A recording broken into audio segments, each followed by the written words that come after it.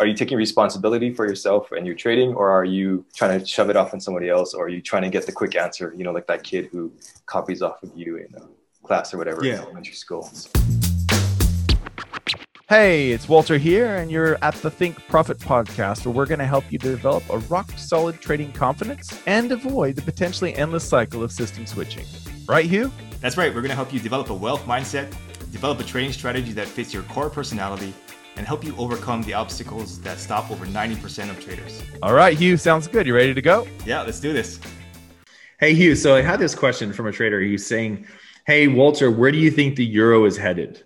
And so sometimes people will ask this, and it's kind of funny to me because, and I understand, I used to be there. I used to actually, after work, call my buddy up on Skype, and we would look at the same charts on NinjaTrader. We look at the pound yen, and we would look at the 3-minute charts, and we would sit down and we would literally say, okay, are we buying or selling? Like it was just, we knew that we were going to take a trade. Like we just didn't know which direction, right? And like, I get it. And it's funny to you and it's funny to me because you can speak for yourself, but I'm pretty sure you don't look at trading like that anymore. It's more about sitting around waiting for the opportunity to present itself than it is to sit down and have to know, well, I'm a trader. Where's the market going? Like that's not, you know what I mean? That's not your job. That's not necessarily your job. So it's one of the things I try to impress on traders is that you don't have to know where the market is going at any given time. In fact, I usually have no clue. It's only once in a while that I look at it and I say, I see what's going on here. This possibly could set up a really nice trade if it does A, or if it does B, but if it does C, then no, right? So it's almost like you're thinking of probabilities. Like let's say, it's not like when you're driving.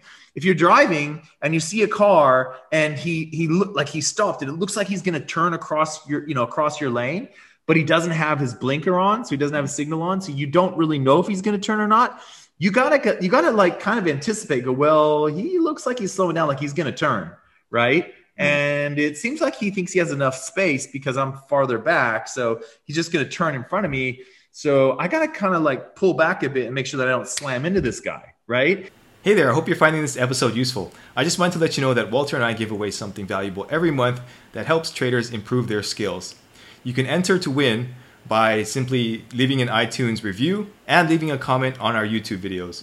At the end of each month, we'll look at the comments and reviews from the month, and we'll pick a winner at random. Each comment and each review counts for one entry during the month that it's submitted. So if you're interested in that, be sure to enter after this podcast is over. All right, back to the episode. And that's kind of the way I look at trading. It's like, I look at the charts, I go, no idea. Oh, okay, this one. Maybe if it does this or this, possibly a trade. But if it does that, then definitely no trade. Like, do you know what I mean? So it's kind of, you got to think of probabilistic thinking. And the false duality error strikes traders just as much as it strikes everyone else, which is this idea that if it didn't do this, then it must be this, right? So if I'm an NFL general manager and we draft a quarterback in the first round and that quarterback doesn't win a bunch of games in his first year, then we got to kick him to the curb or trade him or whatever. He's no good to us. You know what I mean? But it might not be that. It might be that your team sucks, right? It might be that your coach sucks. It could be that the quarterback sucks and maybe he's athletically gifted, but mentally, he doesn't have that resilience that you need as a quarterback because the world comes crashing down when you keep losing. Right. So there's a lot of things there. It's not just, that's why you have, like, here's a famous example. And I know I'm getting into the NFL world here, so a lot of people are going to tune out, but Steve Young was a quarterback. He played for the USFL, which was a rival league to the NFL for a few years, and then it folded. And then he went and played for the Tampa Bay Buccaneers, which at the time was one of the worst teams in the history of the league. Okay. And the San Francisco 49ers had Joe Montana, mostly considered probably the best quarterback or one of the top 3 quarterbacks of all time at the time. And they traded for Steve Young on this terrible team. And literally everyone except the coach, whose name's Bill Walsh, everyone thought he was loony. Everyone thought it was a waste to trade for this terrible quarterback. But Joe Walsh saw a really good quarterback just in a bad team, right? And I feel like, as traders, that's something we got to do too. You know what I mean? Like we got to look at it, and it's not just an either or. It's not just, this guy, Steve Young, sucks or he's great. It's not that. There's other influences. So when we look at the charts, it's not just like we're going to buy or we're going to sell. It's more about, does it look like there's going to be a signal here or possibly a signal very soon? If there is, okay, I'm going to get on the edge of my seat and keep an eye on it. And that's all I am. So I'm just an opportunity seeker in the markets. I am not a person who will know whether the NASDAQ is going up or the S&P 500 or the euro. Like, I don't know. I only know if it fits a certain pattern. Yeah. So what are your thoughts? Yeah, no, totally. I mean, to unpack that a little bit more also, I think it shows that this person doesn't want to take responsibility sometimes. I mean, it's good to ask questions, obviously. You should do that if you're a beginner. And yeah, that's a beginner question. And this might not be the case for this guy or this person. But I think it also shows they don't want to take responsibility for their results, right? They kind of want to ask somebody, oh, what's the stock tip? What's the Forex tip? Which direction is the NASDAQ going, right? And then they want to take a trade based on that. At least that's the way I read it when I get these emails. Yeah. So if that's the case, then I'll just hit delete because they're just looking for a simple answer. But if they ask, hey, how can I, learn a certain pattern? How can I backtest something? Then I'll answer them and say, oh, this is how you do it. This is how you get started or whatever.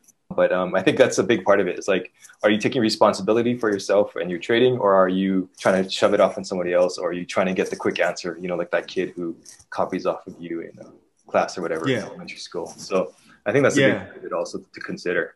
Yeah, and to your point, the way trading is set up now, you can just copy other. Like if that's what you're doing, there's plenty of platforms out there like eToro or whatever where you can just link up your account to the other traders, and when they take the trades, you will. So you don't have to worry about it.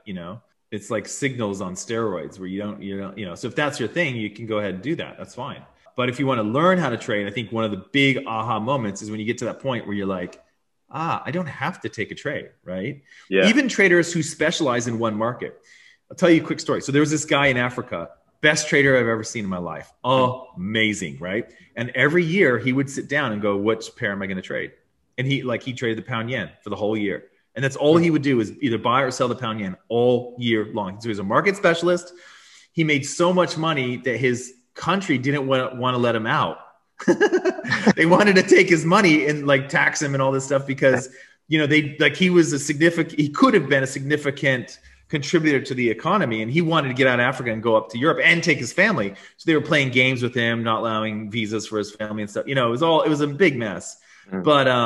But yeah, so that's, and so even him, my point is, circle back around.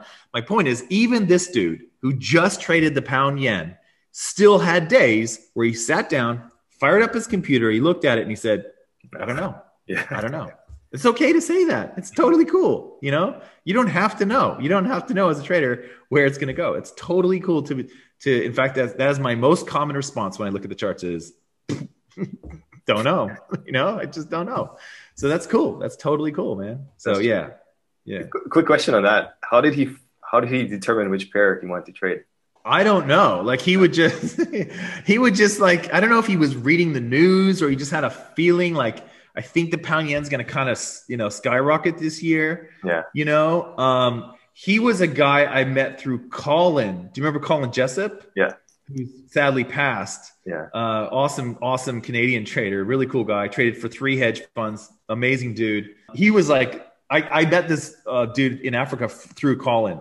So it wasn't really, you know what I mean? And he was totally legit, totally kind human, all that stuff. And they had worked out that they were trying to get, I think, from Africa, instead of going straight to Europe, they're going to go to Dubai or something to try and get out of town. But it was like I said, the government was holding back family members and stuff and making it really tough on him because they wanted a piece of the pie. They saw what was coming through his account, which is crazy when you think about it. But I mean, it just points out, you don't have to be a trader that trades, 35 markets like I do. You can just trade one. You can be a market specialist. It's totally cool, man. Mm-hmm. Totally cool to do that. If that's your thing.